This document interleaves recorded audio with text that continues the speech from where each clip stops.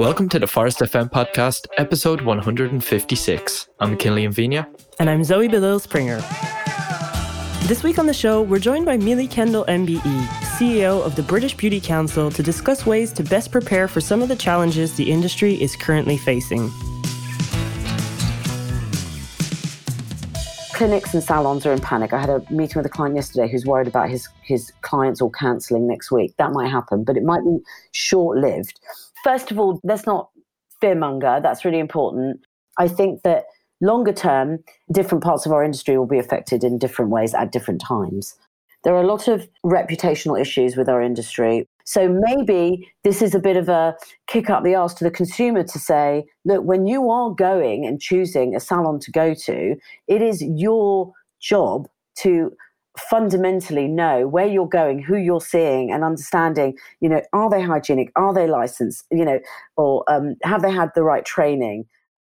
For this episode, we wanted to look towards the new decade as we've just come into 2020. We're actually coming near the end of the first quarter of 2020 already, which is quite insane.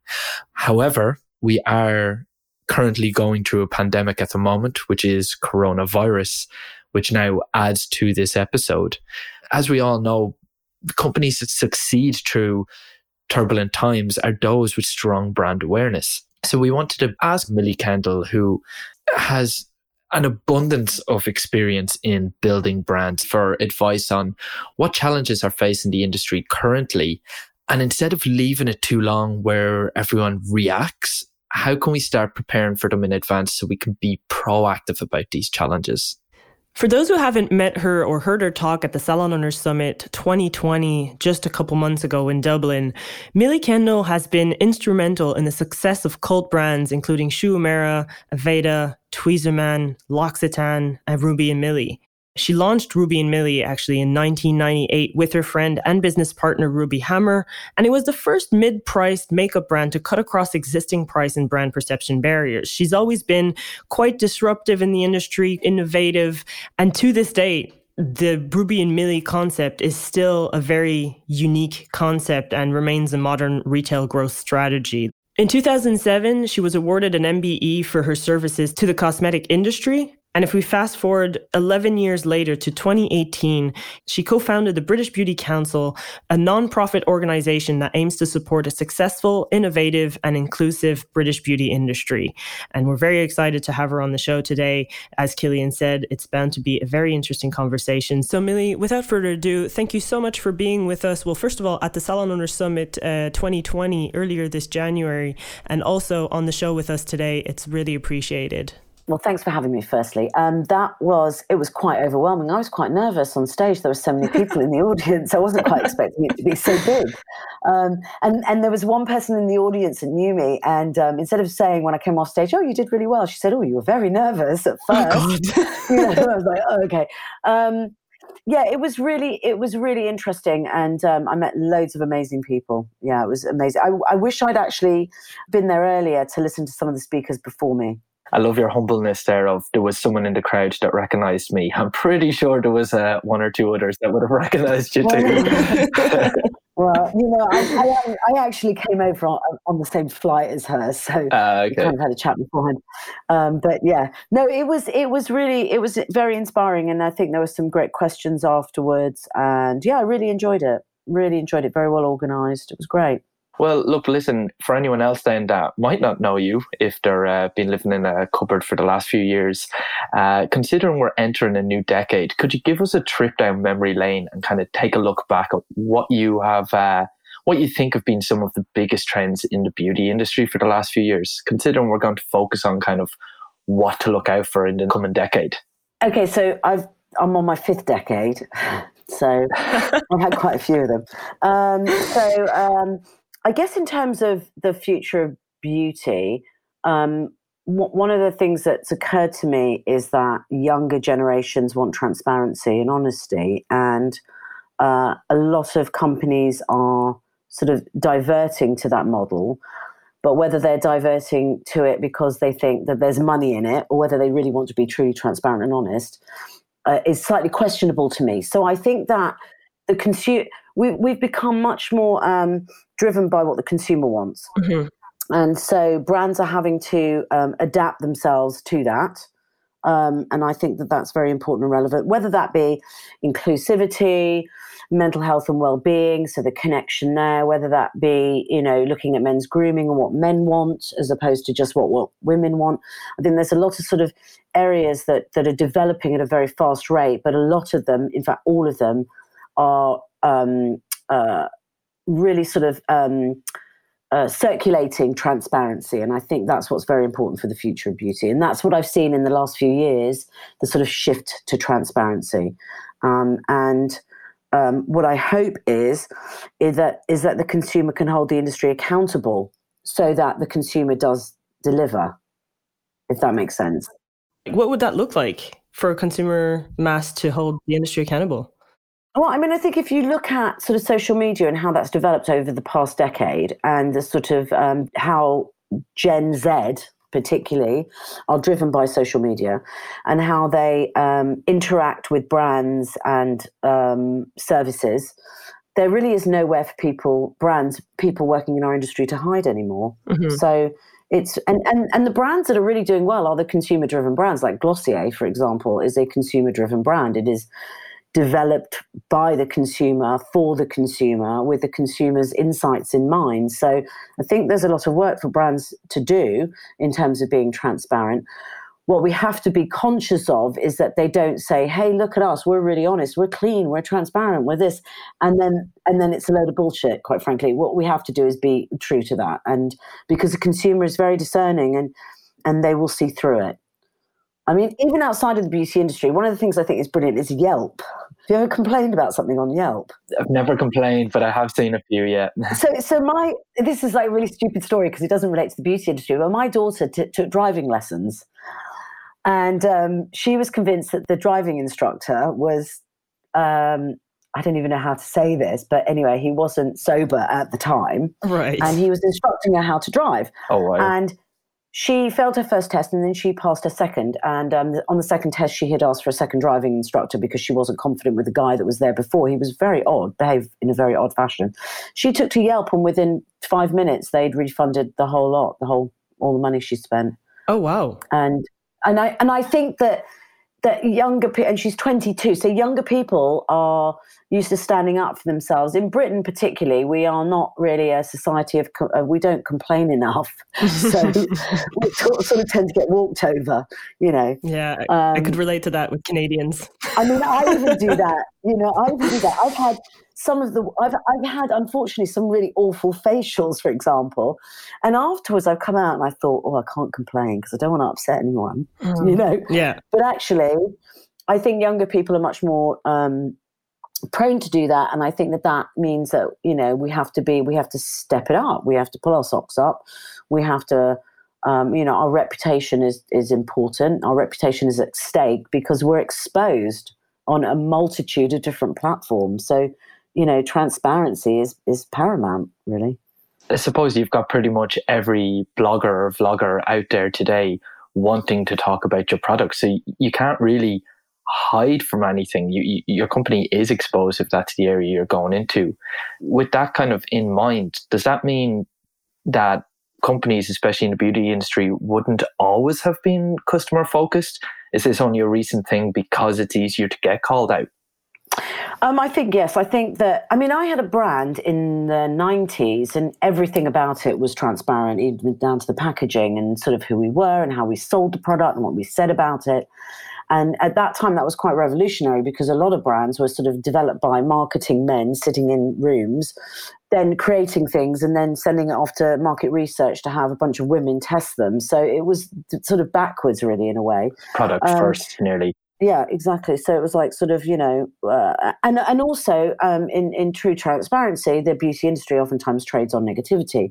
So you're too fat, you're too thin, your hair's too curly, you're too dark, you're too white, we've been used to that. So what those marketing boards have done is they've looked at sort of, where there are problems and they've tried to find solutions. And actually, they don't look at the celebratory kind of community aspect of beauty, but social media is sort of added that now into the mix. And I mean, I think for me, it's been a learning curve the past 10 years, because when I launched brands before, there was no social media. And so all press was good press, because anything drove sales. So if you send a load of product off to the Sun or the Daily Mail and they do a review and your product gets a 2 out of 10, at least you got the coverage, your product was photographed. So we didn't used to think of it like that.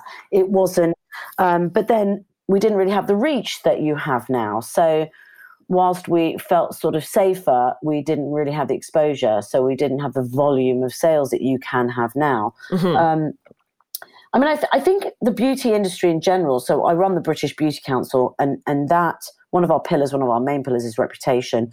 And I think if you start to look at all of the challenges facing the industry, when you start to sort of delve deeper, they, in a way, sort of are reputational based. So, for example, makeup and the use of makeup on Instagram could be thought of as causing us a slight reputational issue, because it's seen as shallow and vacuous and not something people need, and young girls wanting to change how they look, and filters, et cetera, et cetera, et cetera. But if you start to sort of delve into it, the beauty industry and how some people experience social media can be a very positive thing.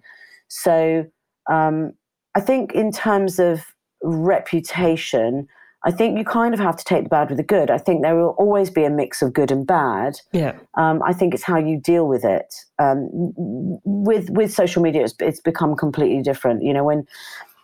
If somebody didn't like something I did previously, I would deal with them offline in a real setting and talk to them about what it was they didn't like and come to some sort of agreement or arrangement. Nowadays, if that person complains, there are thousands of other people that, see it. So it is really difficult, I think. I would say speed is of most importance. So, you must deal with things in a very speedy manner. And I think just be very confident that whatever you're doing, as long as you do it well to the best of your ability, sometimes an attack on your reputation is somebody's opinion, really. And it's not always about you. It can also be that people have distorted opinion, But you also, anything could have happened on that particular day as well, to just, I suppose, switch a trigger and all of a sudden you're in the crossfires for them. Yeah, and I think that the trick is obviously to sort of minimize the impact of that sort of situation, but to recognize that. I mean, I often say to my daughter when she says, "Oh, I don't like my science teacher," and I'm like, she might just be having a bad day. She might have had an argument with her boyfriend. You just don't know what's going on in other people's lives. You think you do because we're all sort of so visible, but you just don't know. I think there needs to be a level of tolerance, I think, with a lot of things. But, having said that, it's, I think you're more vulnerable if you're overexposed. I think that's really important. I think I do look at a lot of my friends who are sort of opinion formers or influencers online, and I don't envy the amount of content they have to produce, the amount of cyberbullying they have to endure. I mean, it's just unbelievable. And these people have either been, reputable and are reputable estheticians or amazing journalists, or, they come from many walks of life. My business partner was once attacked on social media for nothing at all. And she was a beauty director of British Vogue. She's the most amazing woman I've ever met. And she's a fantastic journalist, but she has an opinion. And so, there's a lot of, I guess, with greater exposure, there is, greater attack, I guess. So you've just kind of covered how to protect your brand from, I suppose, attacks or negativity online or out there. But considering you self-confess that you have been around for about 5 decades, I'm sure you've seen an economic downturn or two. And when we were actually writing this question, we were going to ask with the intention of how do you protect your brand when business has slowed down due to economic downturns and that.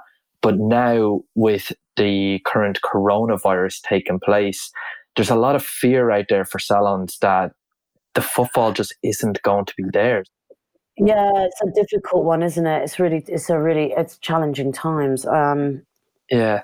I mean, I think that, yes, I've seen a number of economic downturns from the 80s on, and generally it's sort of every decade there's some challenge. But in the UK, the salon industry is the most buoyant and largest contributor to the beauty economy. It's huge. And I do think that we have to have there is some security in knowing that people still want a certain amount of treatment. I mean, I actually think that the cosmetics industry will be affected more in a way. There is a call right now in an immediate sense where, clinics and salons are in panic. I had a meeting with a client yesterday who's worried about his clients all cancelling next week. That might happen, but it might be short-lived. I think that longer term, something like this will have more of an effect on makeup, cosmetic sales, because I still think we're going to want our hair coloured, dyed, cut. Yeah. I went for a bikini wax the other day. I'm not in an environment like a gym. I'm not in a sort of, there's not that many people. It's me and her in a room. I think in the short term it will affect salons. There's no doubt. But I think long term, I think if you had a choice of spending money, you would rather go and have a service that you have on a consistent basis as opposed to going and buying the latest compact or palette, if that makes sense. And so I think that different parts of our industry will be affected in different ways at different times. I think, first of all, let's not fearmonger. That's really important. Let's keep our environments clean. I think it's a real call to action for salons to be very conscious about cleanliness. I mean, I run a PR agency, and I was just, everyone clean your keyboard. It's all very well you keep washing your hands, but your keyboard is filthy. So, let's get the Dettol out and wash those as well. Yeah. So I think that I think hygiene is incredibly important. We've just published on the British Beauty Council's website just some tips for salons, both using some of the advice from our affiliates, so National Hairdressing Federation, BABTAC, CTPA, on sort of best practices. I think in a lot of ways, and I was thinking this yesterday, I used to be a hairdressing assistant, and my hands were always in water. We might find that the only people to survive are hairdressing assistants.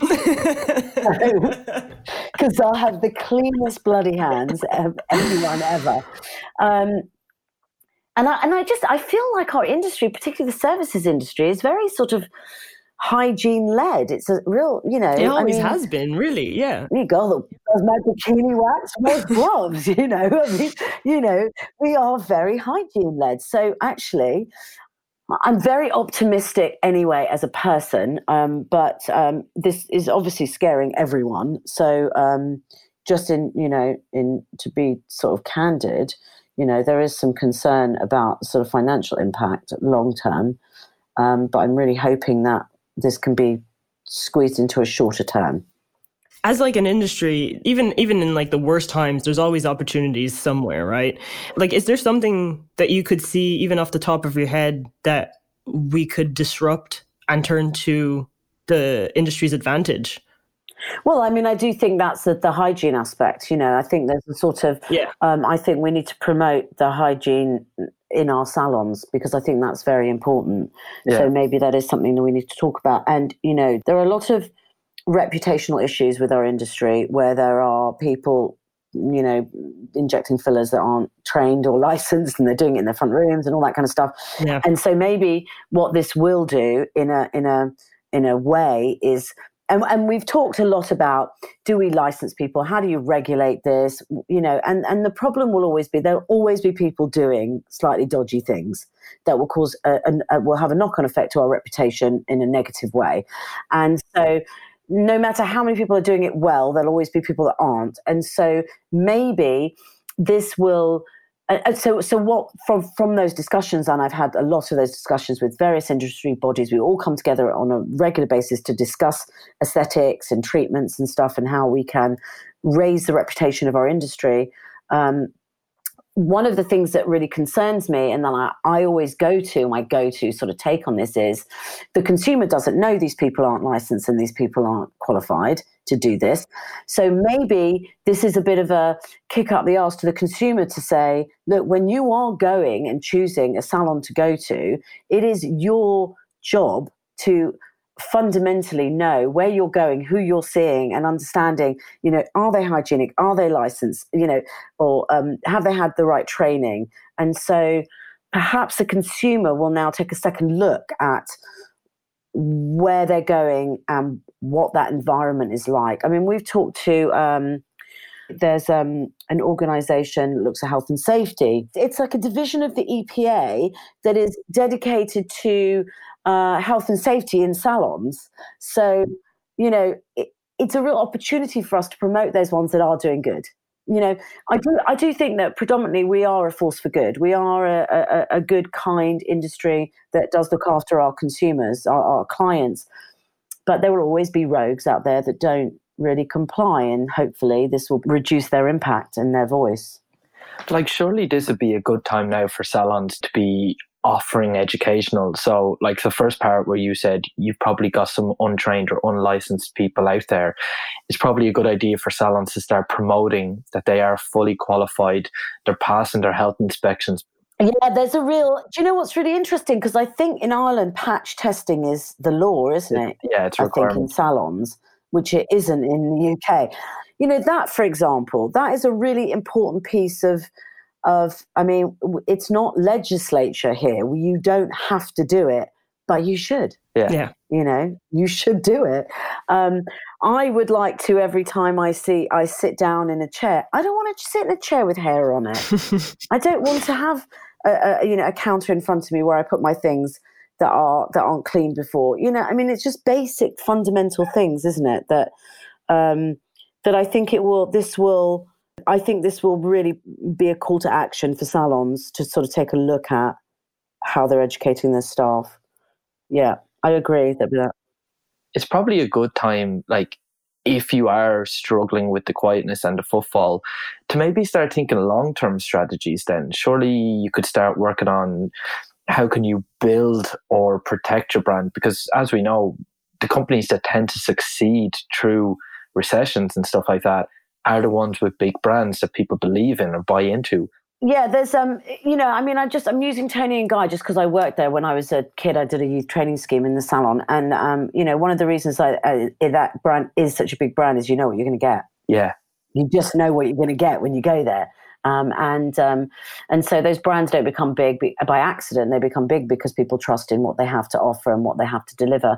I think it's really interesting about the online tutorials. I did a talk recently at Solent University down in Southampton, and I did a talk with a woman called Denise Baden, Dr. Denise Baden. And one of the things she was saying is that in terms of our environmental impact as an industry, the biggest contributor to your carbon footprint is washing your hair. Yeah, we actually had her on the show when we were talking about this. She's so interesting. Yeah, she was amazing.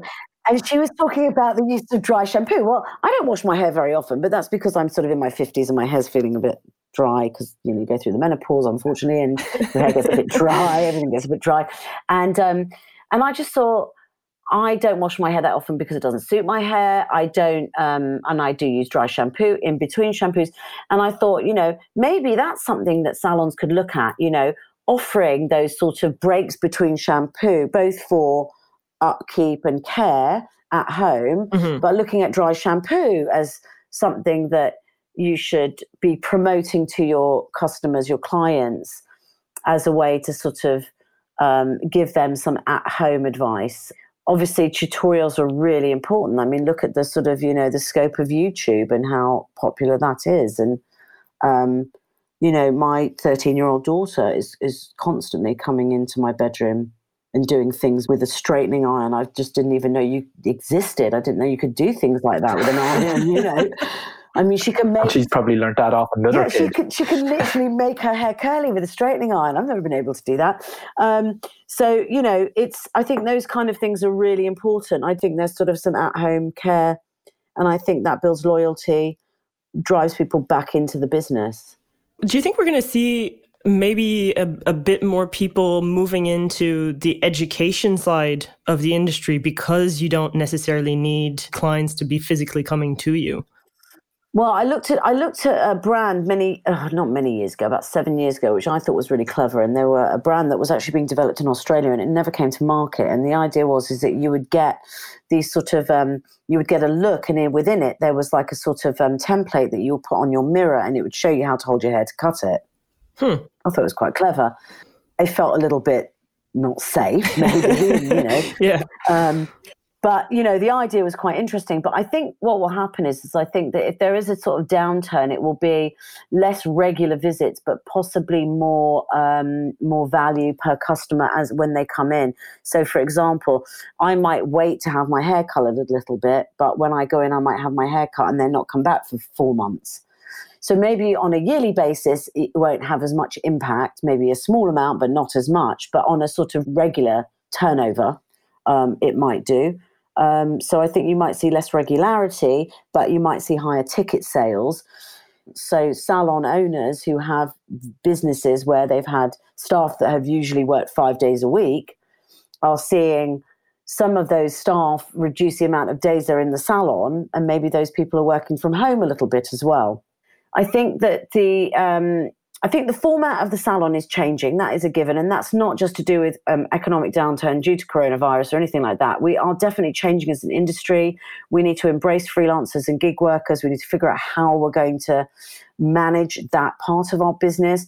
We need to look at booking systems and accounting practices for those people, because if they are working 2 days in the office and 1 or 2 days at home, how is that working legally, quite frankly, and then, how are we supporting them in their sort of freelance work? I mean, I own a PR agency, and I can tell you that a lot of my staff are now freelance. They work on a part-time basis, and they invoice me as opposed to being on my payroll. It's just a completely different, I guess the tech community has sort of hijacked lots of other communities and turned a lot of us into gig workers. So, and our industry is going to change. And so we have to look at how we adapt, as opposed to constantly trying to fight it.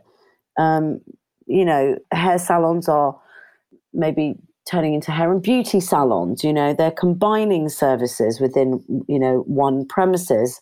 So there's a lot of changes. There are a lot of changes, and I think we have to know what they are, recognise what they are, and not turn a blind eye to them or go, oh my God, this is awful, and get stroppy about it. My staff are only working part time for me, and taking my clients elsewhere. We have to look at what that is and figure out how to future-proof our industry, and not condemn everybody for a change in circumstance, because there's a lot of work to be done, but it's inevitable.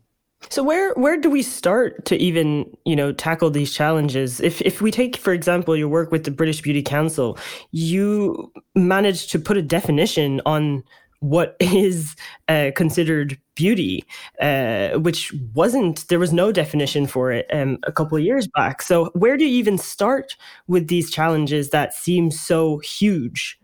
I think the first thing is to say that it took us, and I wasn't doing this full time before, but we had to do a landscape assessment. So we started by looking at the challenges that face the industry, and that was through doing talks. And I have a lot of friends in the business, so you look at the challenges facing the industry, and then you put together a landscape assessment, and then we took that to think tanks. So we organised think tanks with patrons and advisory board members and people that we knew in the industry and affiliate bodies.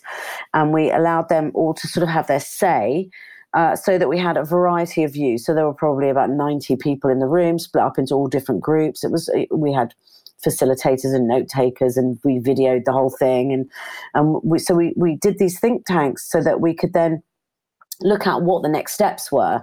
And we then took all of the challenges and we divided it up into 3 pillars. So reputation, which obviously we're talking about today, which is critical. Mm-hmm. Education, which is, again, what we're talking about today, which is increasingly critical. And innovation, what we can do to make changes. And within reputation, education, and innovation, we have a list of roadmap activities that we're going to do that, we'll undertake this year.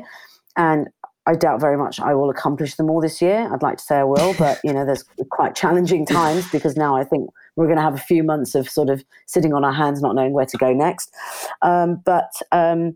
We endeavor to then challenge ourselves to work on these, they're baby steps. So they're little steps. So for example, diversity and inclusion is a topic that keeps being raised. So we did a think tank in November. I've been looking today at the report that we're doing. So it's a piece of research, a sort of white paper on what that means to the beauty industry. And then we publish that, and then we look at what challenges, so we look at what the challenges are, and then what we can do to move forward as an industry and be more inclusive. And does that mean, like, we talked a lot in that piece of research about intersectionality, and it's all very well. This isn't about race or ethnicity. This is about disability. It's about age. It's about gender. It's about, I'm a multi, my family comes from all over the world. I don't see myself as any one thing at any given time. I think a lot of us don't. And so I think we have to look at, if you go off and do your DNA test with 23andMe or whatever it is, generally speaking, you don't come back as one thing, none of us do, very rarely. We are all multifaceted and a big mix. And so that was sort of our take, and how there was a lot of talk about how inclusivity was about community and self-love, and so it really took a kind of like really interesting direction. But with all of this, you have to do the landscape assessment. You have to ask the difficult questions. So what we do as an organization is we ask those difficult questions in order to be able to have really good insight into where to take it next. And lots of people don't want to ask those questions because they don't really want to expose themselves. So yeah, or don't want to hear the answers, the reality of it. Yeah, and it's that whole thing with the salons and the freelancers. I didn't realize that was an issue. Now, my dad's a hairdresser and he has salons in LA, and he has a lot of his staff is self-employed, and they have been for a long time. So he sort of essentially rents chairs. And so that's a very American thing that I'm quite aware of because I grew up in an environment that was like that. Up until recently, that wasn't really a thing here, and it's becoming much more popular. And I did a talk for a hair brand, a color brand, and there were a lot of salon owners that were really struggling faced with this sort of dynamic. How does it work? What do we do? How do we go forward? And it doesn't work for them. And I thought, well, my dad had, as far as I remember, he'd always had these freelancers working for him. And I thought, I've never thought to ask him how he transitioned from, having everyone on payroll to it being completely different. And I think that there are sort of challenges, but people have done it. And so I think that we have to be honest and talk about what the challenges are. That's really important. So do you think that moving more towards the gig economy or boot renting is actually a positive for the industry, or it's just inevitable, essentially? It doesn't feel like it's a positive at the moment, but listen, I run payroll for about 20 people. I'll tell you, I don't sleep for at least 2 days every month. So the fact that people are working freelance for me seems like it'd be a bonus. I think that there are challenges on both sides, aren't there? Because, there's a lot of talk now about self-employed people not having the maternity rights that, employed people have. So I think if you are a salon owner and you think, oh my God, everyone's going freelance, isn't this awful? I think it's going to be inevitable. So get with the program, deal with it, figure out how you're going to run your business accordingly. And B, don't think that those people that are going freelance aren't going to be taking a risk as well. They're going to have to pay taxes in a way they've never paid before. They're going to have to hire accountants. They're going to have to run all their expenses differently. When they're sick, they don't work. They don't get, there's little help for them. That's a risk that they're taking as well. So, I think that there are risks on both sides. It's not just one-sided. But I do think it's inevitable. Unfortunately, I do think it is inevitable, which is why we need to talk about it now, embrace it, and figure out a way that works for both parties. So instead of being reactive and waiting too long, we need to start thinking about it now and being proactive, because you don't know when it's going to take over. Yeah, exactly. And it might be something that, your salon community can come together and maybe create some sort of committee to sort of discuss it and support the rest of them.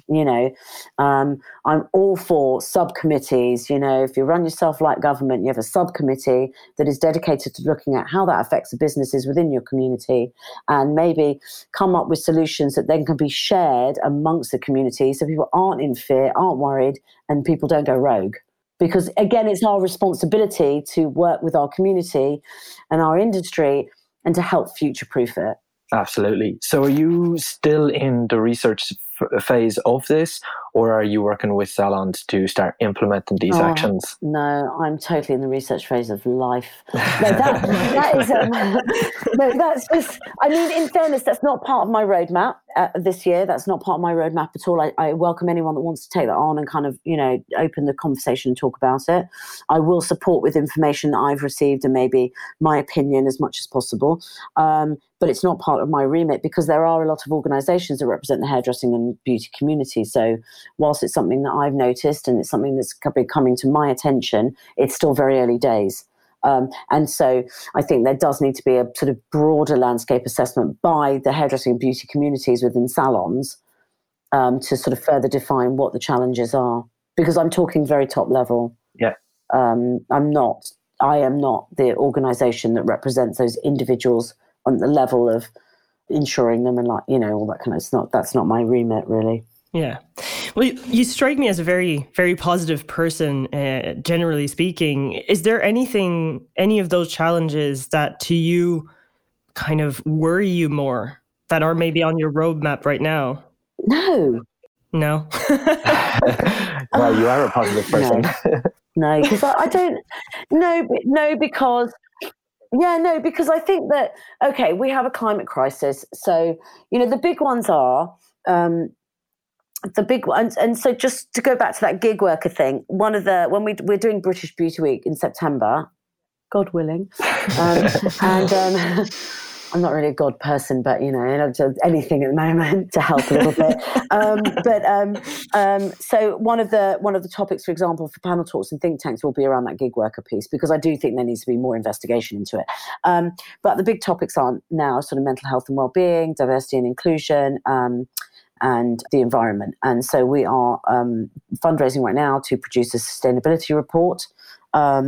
So because I think where we're being attacked as an industry for use of plastics and for waste, we need to really go to somebody outside of our industry to come in and have a look at our industry and give us an unbiased piece of research on what it is that we're facing. Because I'm a firm believer in, if you don't know what it is, you can't fix it, like the definition. And there are a lot of there's a lot of brand doctrine at the moment. So brands are saying what they think people want to hear. So if they are a glass company, they're saying plastics are terrible. If they're paper, they're saying, glass is terrible. So everyone's saying something, and actually we're being attacked for a very small portion, or not a small, but a portion of our industry that, if you look at the plastic problem and packaging, it's a lot of the onus is on the consumer to recycle, but most of the consumers don't know when you take apart a plastic bottle, the different plastics that are used. So the tube that pumps the product up into the actuator or the pump is probably different plastic to the pump itself. And then there's a ferrule, which might be electroplated metal or metallized plastic. What do you do with that? And the bottle is completely different. And then in the UK, every single borough council has a different recycling model. So, and, beauty products that are generally quite small are non-recyclable anyway, because they fall through the machinery. So, there's lots of challenges there. So maybe the challenge is, hey, let's make our products bigger so that we don't have to buy them so often. There isn't as much waste. And when we do recycle them, they are like gallon sizes that you buy in salons. I don't know, maybe that's the solution. I would like it. I have a family with a lot of hair. It would help me out tremendously. We can go through a 250ml bottle of shampoo in, a week and a half. So maybe that's a solution. But until you kind of get to until you do a deep dive, you don't really know. But I do feel like if you know what the problem is and you truly understand it, you can find a solution for most things. So, filters on Instagram, the use of makeup on young people, how we represent ourselves. Well, flip it. Look at the people that have come from terrible situations with mental health challenges that are using social media to drive change. We work with Haircuts for Homeless. They cut the hair for homeless people. Their entire community is driven online by social media. And they do amazing things for people that haven't been touched in years. Just to put a hand on someone's shoulder. There's an amazing organization called Skin, and they do online tutorials teaching beauty therapists and hairdressers how to spot the signs of skin cancer on people. Oh, wow, that's powerful, yeah. Really powerful. So you can go on, you sign up. It's not expensive. I don't know how much it is, but I'm pretty sure it's not that expensive. It's a charity. And you get this tutorial so you know what you're looking for. And if you're in that close proximity to people, you probably see people more than their doctors do. Yeah. Send them to the doctor on a more regular basis. Early detection is everything, isn't it? Yeah. So, I do think that there are amazing things happening in that sort of well-being sphere. I think that there are some challenges. Aesthetics to me is a big one. But that's changing, I think, hopefully. So if we were just to focus then on kind of products, and the reason I'm asking is because you've already said that it's important to start looking at future-proofing yourself. People want us to be more transparent and then being more aware about the climate. So in that, I kind of want to ask, are people going to expect your products then to be more natural? So we're seeing a lot of around kind of vegan-friendly products and marijuana products. Do you think these are just a trend, or do you think these will be key in future-proofing your salon or your products, whatever it is? So the big thing to note about that is that there is no real definition. You can have like 1% organic ingredients or natural ingredients and call your product natural and organic. So again, we've not been transparent. And then there are organizations like Soil Association, EcoCert, which are great organizations, but then there is obviously a gate fee to get those certifications. And some of the smaller brands simply can't afford them. And a majority of the brands in the UK are small and medium enterprises. So in order to be able to say, hey, look, I've got the appropriate certification, you have to pay for it. It's not always terribly expensive, but you still have to pay for it. And so I think that, yes, again, this is very consumer driven. People do want that. They do want more natural, but they also do want more transparency. So the more that's talked about, the more we realize how slightly worrying that this sector is, because there is a lack of transparency and a lack of efficacy in a lot of things. I get sent stuff all the time. They say, it's really 100% natural. Rubbish, Are preservatives bad? If you've got water in a product, you have to put preservatives in it. Those preservatives are parabens. There's nothing wrong with parabens. Do you want sulfates in shampoo? Well, people are used to foaming, so it's a real learning curve for people to go to non-sulfate products. Are we all going to be using shampoo bars in the future because that's a more natural environmental way of using them? I find those really difficult to use. Somebody's just turned me on to a powder that you use, which is obviously less costly to transport, so less environmental impact. It's lighter, no water, no preservatives. So much more natural in its composition, and I can add as much water as I want, and then it foams. There are lots of sort of different innovations in beauty, but be very conscious that don't believe everything you read. That's the first thing I would say. CBD, I think that the amount that is in beauty products at the moment, the amount that's allowed, is just not enough to do anything. So there's a sort of slight placebo effect in a lot of what is available on the market. I've been talking to a friend of mine in the US about the legalization piece, but obviously we started talking just before Brexit, and then when Brexit happened and Donald Trump was elected, and it was not going to be on the top of the list for government. So who knows when that's all going to really kick off properly. I'm a firm believer in the use of CBD, but it has to be at a percentage of, it's like when you go to buy vitamins, sometimes the sort of milligrams, it's so low, it's not really going to do anything. You have to really find the right amount of gear in the product in order for it to have the impact. The one a day and you're taking the 5 of them. Yeah. I mean, there is somebody once said when I started menopause, I think it was go buy some B12 or something, but they told me the brand that had the highest milligrams so that it actually had some effect, because otherwise it's useless, it's pointless.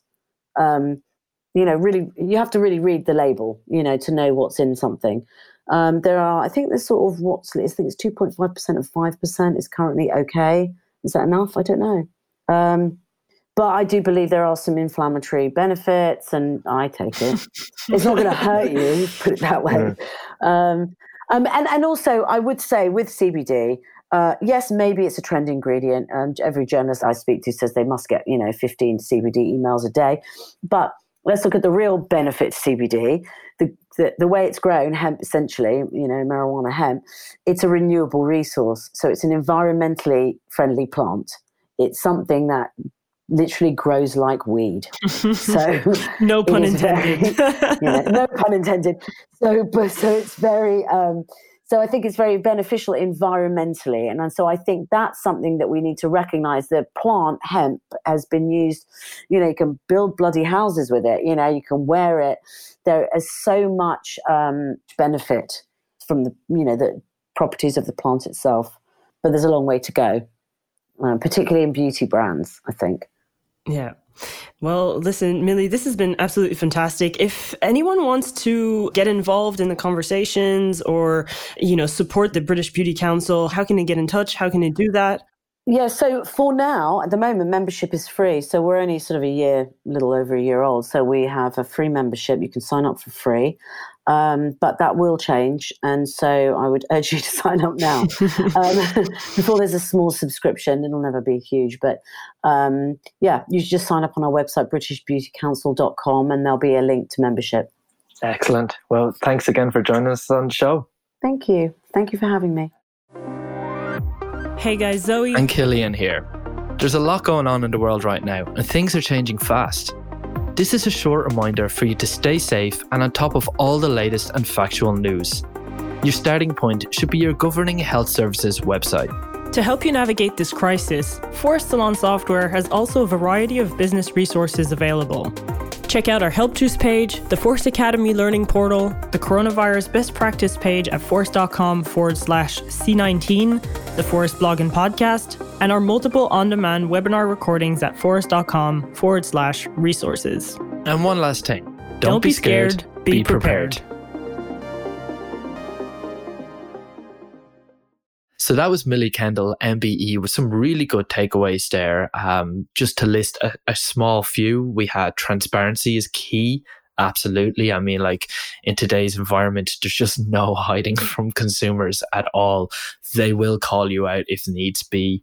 Another one was education, which I actually found very interesting, is the move towards education, whether you're educating your clients or whether you're educating people that want to get into the industry.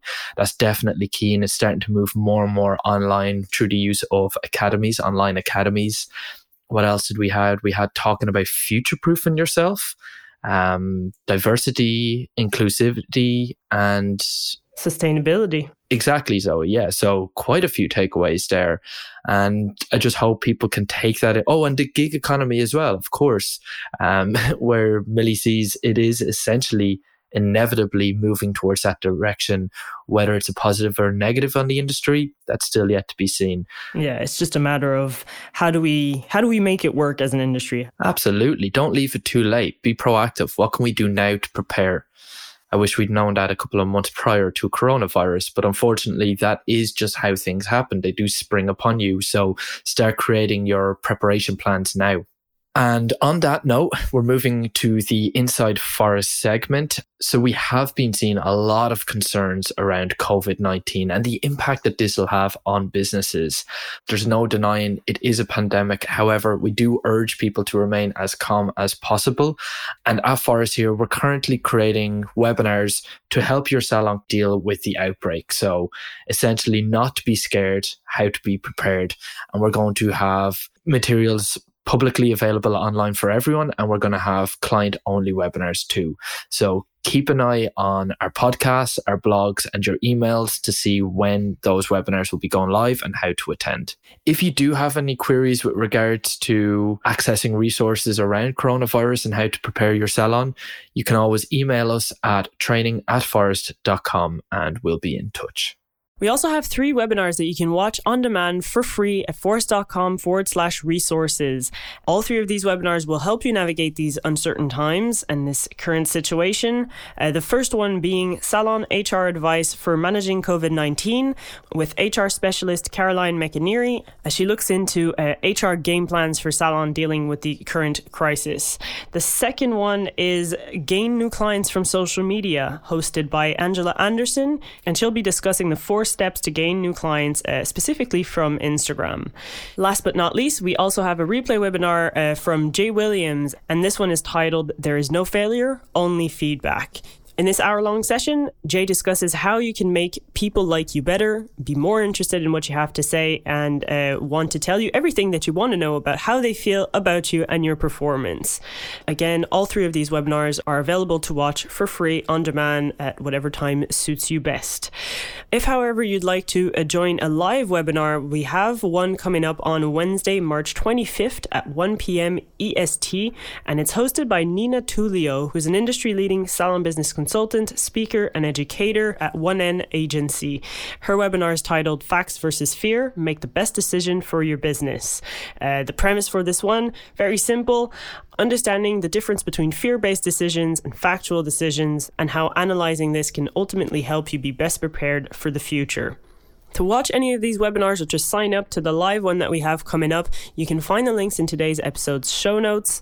And we also have a coronavirus best practice page available as well for you that goes through, what COVID-19 is, what effects it could have on salons and spas, staff, client, and business health and well-being, and what to do while your salon is closed, because we are hearing more and more salons having to close due to government instructions. And we highly recommend following us on social media, and specifically on Instagram, where we have regional accounts, so we'll be keeping you updated as to what's going on, what we're releasing specific to your region. So if you haven't yet followed us there, the handles are for Australia at forest.au, for North America at forest.northamerica, and for Ireland and the UK at forest.UKIE. If you have any questions at all, don't hesitate to get in touch. We're here to support you through this time. And if you have anything that you'd like for us to cover on Forest FM in the coming weeks, do let us know. Drop us a message at forestfm@forest.com, or you can leave us a review or a comment on Apple Podcast. We're always looking for ways to improve the show and make sure that we deliver the best and most relevant content to you in these specific times. Otherwise, stay safe, and we'll catch you next Monday. All the best. This episode was edited and mixed by Audio Z. Great music makes great moments. Montreal's cutting-edge post-production studio for creative minds looking to have their vision professionally produced and mixed. Forest FM, the Salon Owners Podcast, is brought to you by Forest Salon Software. We help salon owners get their clients back in more often, spending more, and generating referrals. Let's grow.